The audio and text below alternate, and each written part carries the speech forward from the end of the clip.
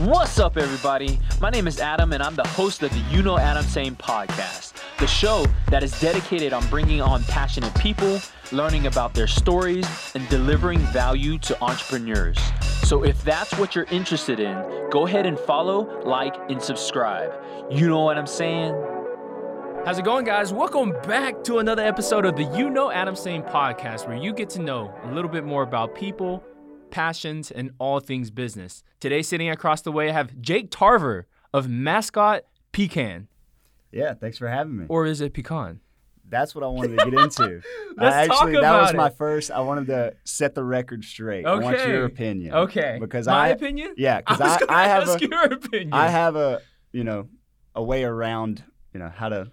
I'm sure you get that both. question all the time. And it was a saying that came from my dad. But what do you think? I don't know. I'm gonna say pecan or pecan. I honestly, like, in my normal vernacular, I usually say pecan. Mm-hmm. Yeah, I do too. Okay. And that's mainly a southern thing. Okay. But you would think pecan kind of comes from the northern part, but you actually have a lot of people in Alabama, that use pecan. Okay. And then there's also people that say pecan. Pecan? Yeah, or pecan, pecan, pecan. There's a lot of different sayings for it. But that's crazy. Kind of the thing we came up with, or my dad came up with to please everyone, is they're pecans when you buy them and pecans when you sell them. Because normally when you're buying from the farmers, everybody's from the south, southern, you say, well, buy your pecans. And then when you're selling them a lot, they're going everywhere. Yeah. So we usually say pecan. I have a problem where I usually say both without, even knowing. Okay. So I'll be saying a whole sentence, and pecan this, pecan that, and then I'll say pecan this, and I don't even really realize what I say anymore. Yeah. I guess there's a balance, right? Right. So that's all about compromise. But we jumped directly into kind of like, the huge debate. Yeah. But tell me a little bit about Mascot Pecans. Okay.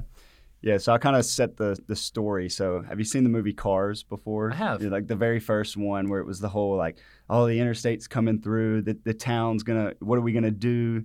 It's kind of the same story. So back in the 50s, Highway 301, which runs through Statesboro, and it used to be the only highway that was north and south before the interstate. So there was a time before I-95. We don't know because it was before our time.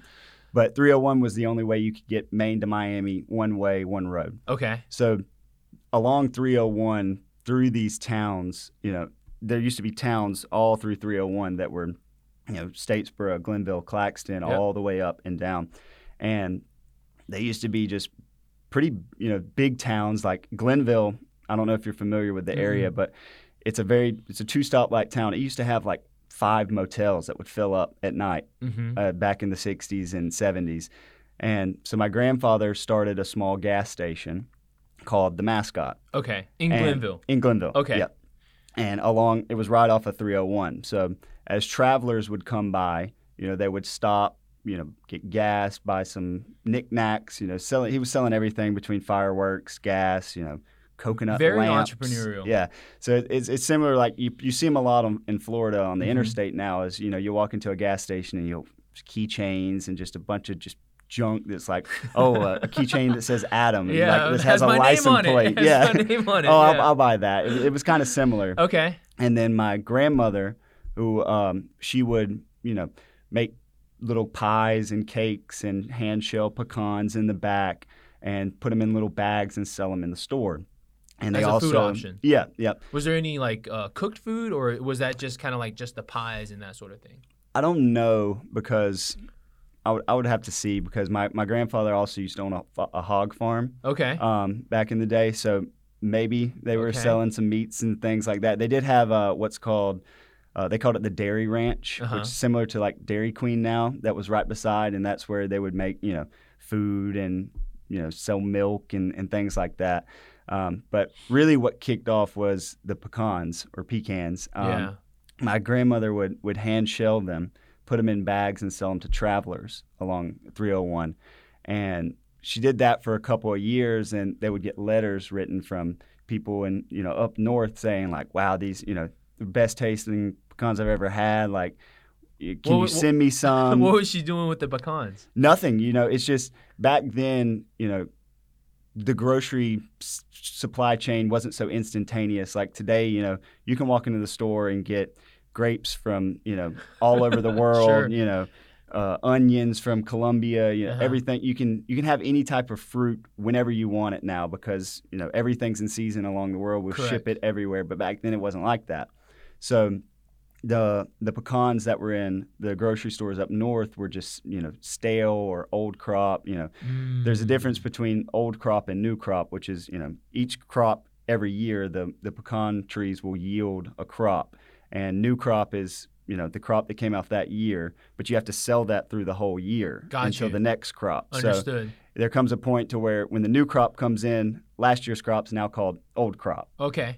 So the crops of pecans that were shipped up north in the grocery stores, they didn't taste well. So when you came down south, because she was doing it right fresh. off the tree, Put them in a bag. Was good. Yeah. So people were like, "Can you send us some?" Okay. We really love them. So they kind of started a little mail order business where they would, hand shell pecans, put them in bags, and ship them to people up north and out west and things like that. And then it kind of spiraled into my, I can't keep up with, these hand crackers. So my grandfather bought a little shelling machine, that you could just dump the in-shell pecans in there and crack them open. And it just spiraled into what it is today. Mm-hmm. And what is it today?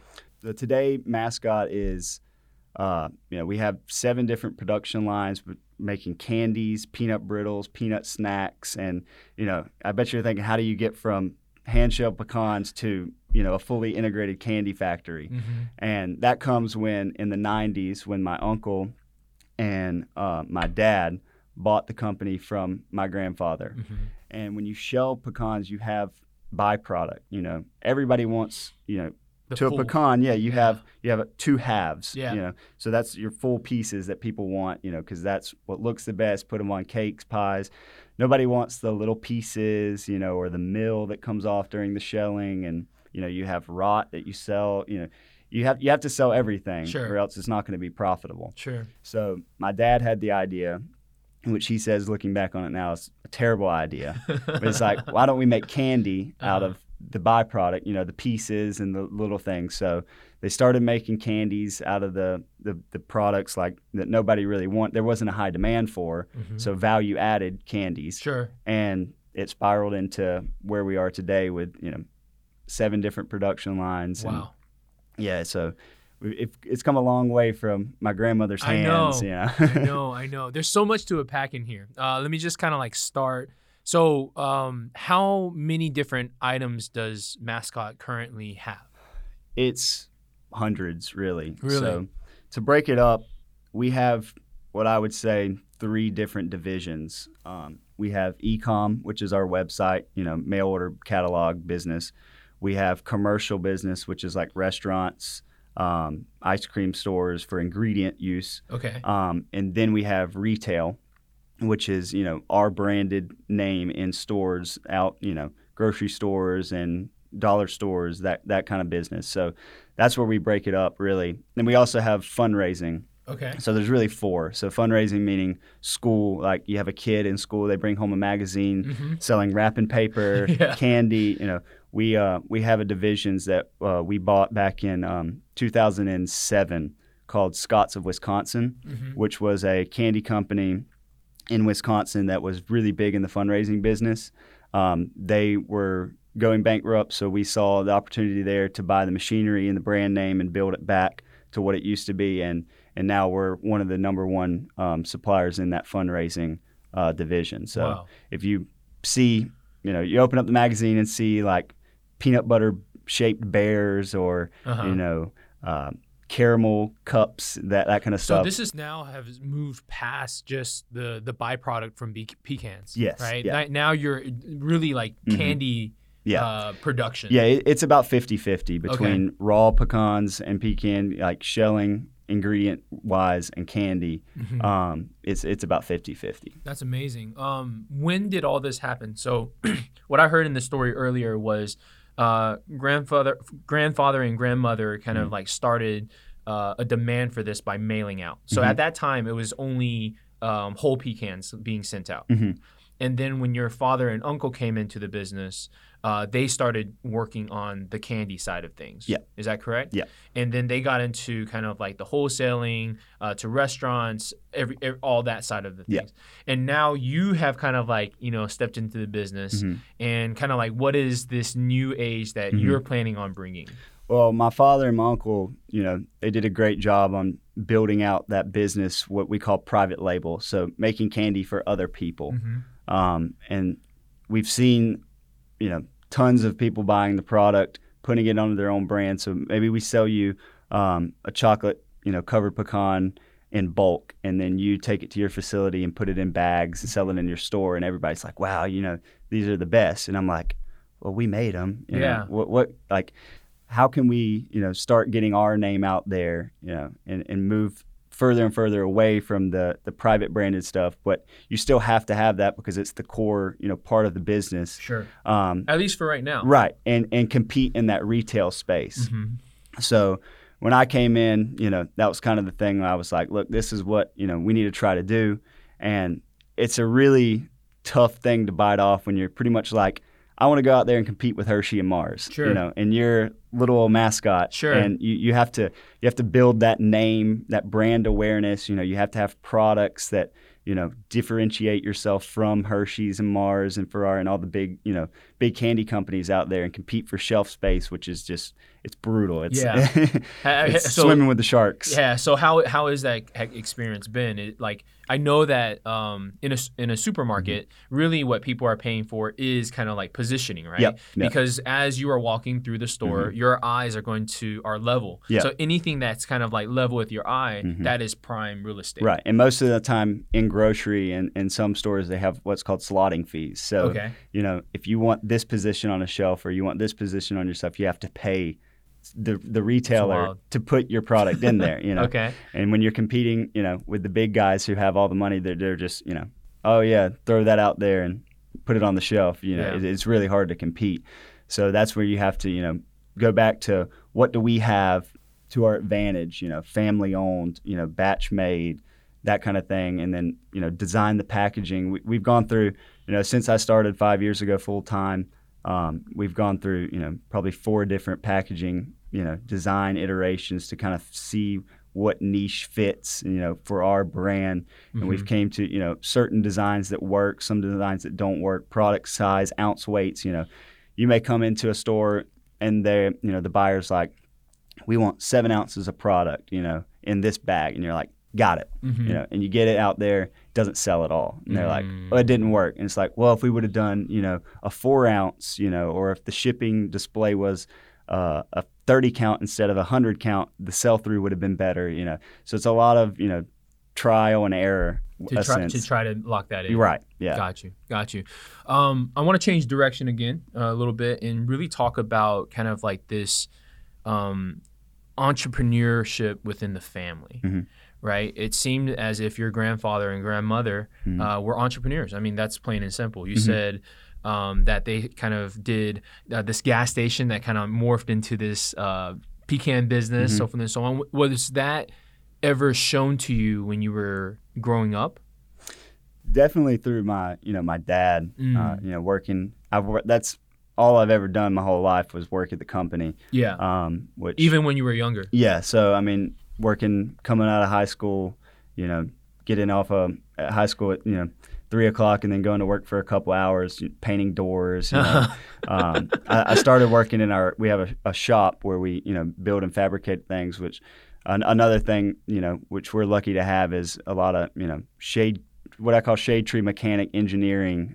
So we're able to like build and weld and cut and torch everything and build things that we need, to give us that competitive edge without, having to go out and buy a, $300,000 machine whenever we can help, build something that gets the job done enough to get the customer base first, then go out and secure the machine. Nice. Yeah. So I started in, working in our shop, learning how to just weld and use plasma cutters and kind of build. And that's kind of always what I like the engineering side of it. And that's kind of the dynamic between my dad and my uncle. And my dad is more on the business side, sales and management. And then my uncle is on the engineering side, making sure, everything keeps running, fixing the machines. He's a self-taught engineer, didn't go to school, taught himself how to, wire up machines and PLCs, and, really, really smart guy. That's awesome. And then my dad went to Georgia Southern and got a business degree, and, started working for his dad at the company, and he hasn't done anything either. So since, hasn't worked anywhere else. It's interesting to me because, a lot of times they say, oh, don't get into business with your friends. You always hear that. And then the close second one, or maybe this is even before that, don't get into, business with family. Right. And, I am also in business with my family. It's very kind of like, I think it's an advantage. For you, why does that misconception why is that out there?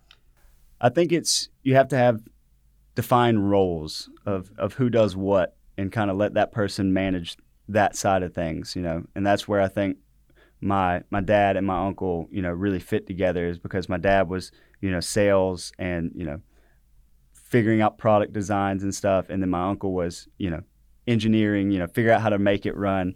And that's kind of where you have, problems in this type of business. Is always marketing never listens to production, and production never listens to marketing. Yes. So, you come out and it's like, I want to make this type of product, and we got to do this and that. And it's like, well, we don't have any machine that does that. It's like, figure it out. Yeah. And that's kind of where it's fit, well, because they each have defined roles of what they do.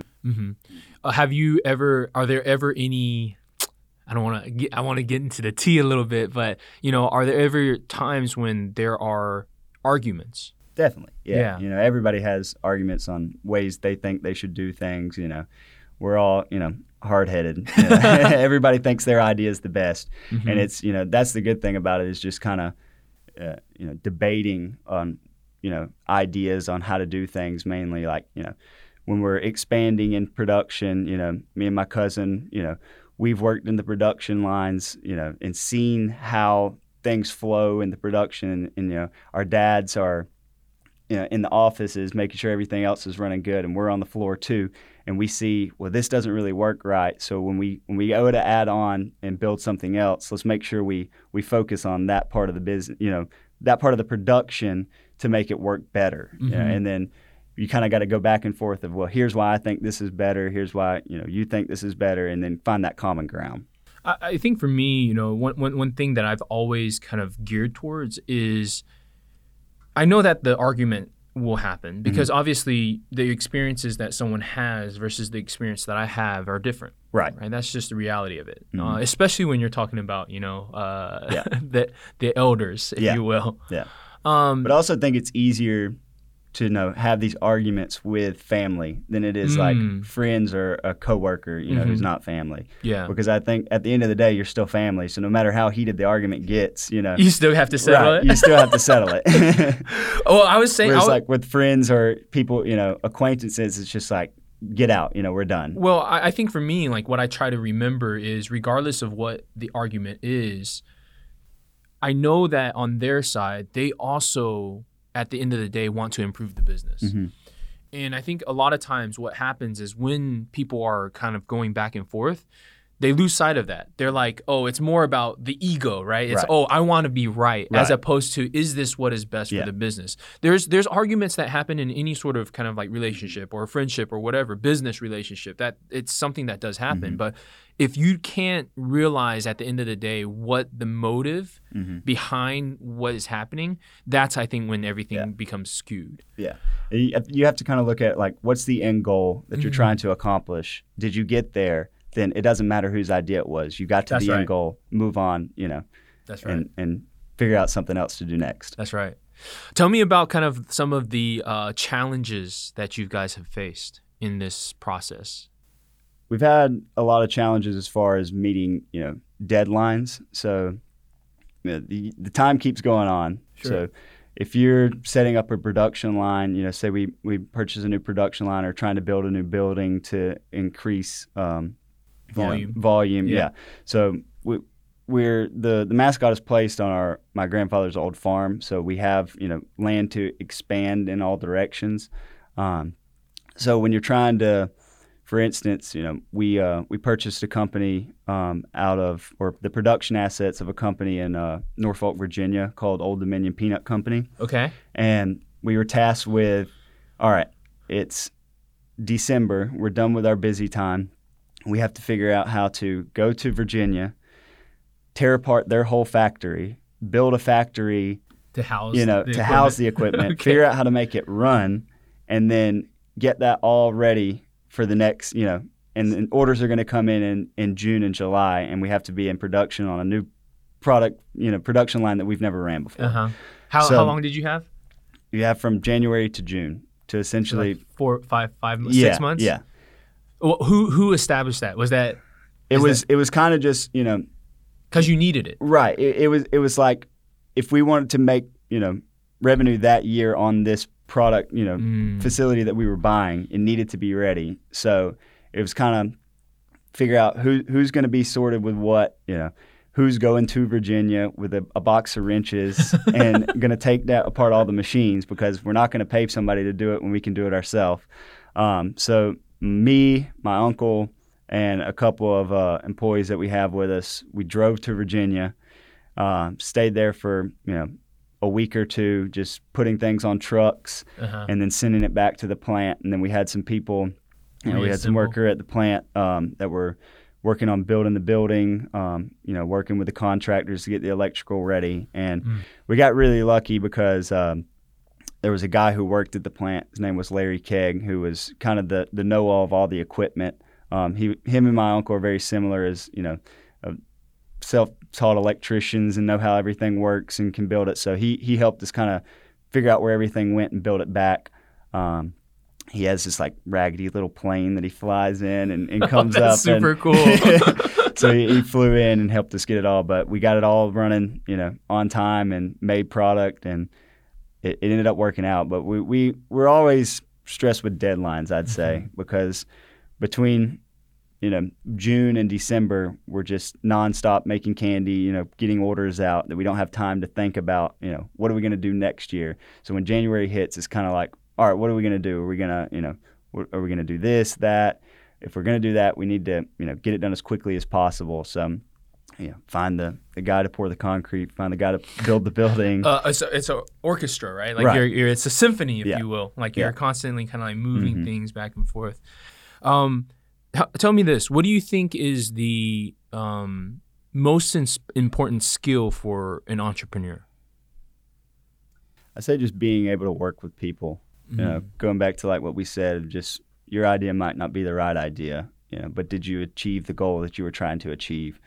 And just being able to, talk with people and work together to achieve a common goal, I would say is the most important skill to have.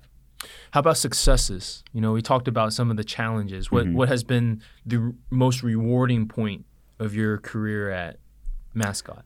As far as me personally, I'd say, seeing our product, with our brand name in stores, big retailers sitting next to, Hershey's and Mars, seeing our brand there would be a big accomplishment. But there's still a lot more water to tread. Yeah. Love that. What if for people that have never tried Mascot before, how would you describe the experience?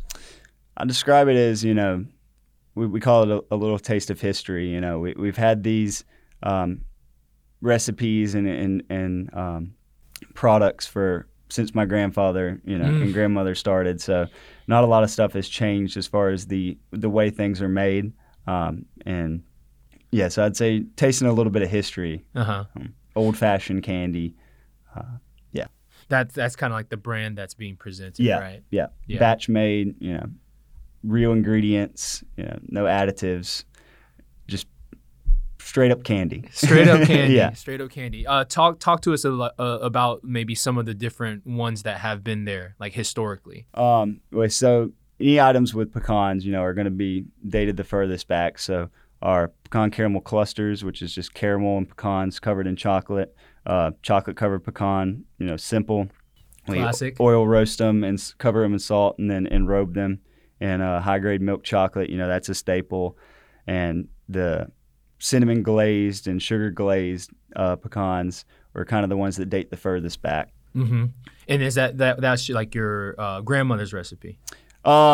Pretty much, just their style of how they made it. There's nothing new to coating a pecan in chocolate. It's kind of just that's what they did, so that's what we kept going with. That's right. What do you think is in the next up for Mascot? What do you hope to take the company? I'd say just keep tackling the big retailers. Getting our product out there. Working along with retailers. I think what really was a benefit for us was when the pandemic came, a lot of these big retailers, they weren't able to keep up with demand, so they discontinued a lot of items. They just stuck with, these are the key items that we, bring the most revenue. We're just going to stick with those for right now. Mm-hmm. Their lead times were, just way too long, so certain retailers got pushed out. It's like, oh, you don't do, pretty much for the big retailers where it's like, oh, you don't do, $20 million with us. Sorry, we don't need you. So that kind of made them look to people like us who have the ability to like. What we say is, if you don't want it, don't order it because we're going to ship it. We're going to get it done immediately and ship it out. So I think that was a big plus for us. Was just allowing retailers to find us and be like, hey, how have we never heard of this company before? And you guys can get us the stuff on time. Work with us. You got teams that can manage artwork and do all that stuff and production, know about machinery. So it's kind of a one-stop stop essentially for these retailers to get what they need. That's great. Mm-hmm. So 5-10 years down the line, where's the company then? I would see us, maybe importing more candies from overseas because you get to a point where you can only scale so big in the area that we're at. You can only find so many people to employ. So you have to find new ways to grow the company. I think that is going to be importing and finding, if retailers say, being a spot for retailers to say, I need, an Oreo cookie substitute, that's not Oreo, so I can make it, our own brand. It's like, okay, well, we have a company overseas that can make that, and we can source it for you. We'll bring it in and ship it out. Got you. Yeah. Got you. Where does one go for Mascot pecans? I'd say for the common, retailer or website, you could get it online. Which is? mascotpecan.com. Okay. Yep. And then we're in dollar stores, so all the dollar stores with our peanut brittle. So the Old Dominion Peanut Company with production assets that we bought, that came with a peanut brittle manufacturing process, and it's all continuous cook. We make 11,000 pounds a day of peanut brittle. So I think there's only 2 machines that are like this, and we're the only one that have it operational at this point. So I think it's safe to say we're the largest manufacturer of peanut brittle in the country. That's awesome. So we're in all the dollar stores with our peanut brittle. We're coming to Tractor Supply with their private label, so making candy for them under their label. That's what we're working on now. It'll be ready next year. And yeah, online. Yeah. Mm-hmm. Just go online. Yeah, order, ship direct to consumer. What is your favorite candy? Favorite candy? I'd probably say the chocolate covered pecans. Yeah. Classic? Yeah, just classic, keeping it simple. Love it. Well, thank you so much for coming to the show. Yeah. I really appreciate your time. Thank you so much for telling us the story of Mascot. Definitely. Right? I think that is very inspiring for entrepreneurs because I think more than anything, it's being able to give something back to the family, right? And to see it maintain after generation after generation, I think that's a great thing. Yeah, thanks for having me. Absolutely. Well, that's the show. Thank you so much. Anything you'd like to leave the audience with? Buy Mascot pecans. Buy Mascot pecans. You heard it from the man himself. Appreciate it. Thanks. Cool.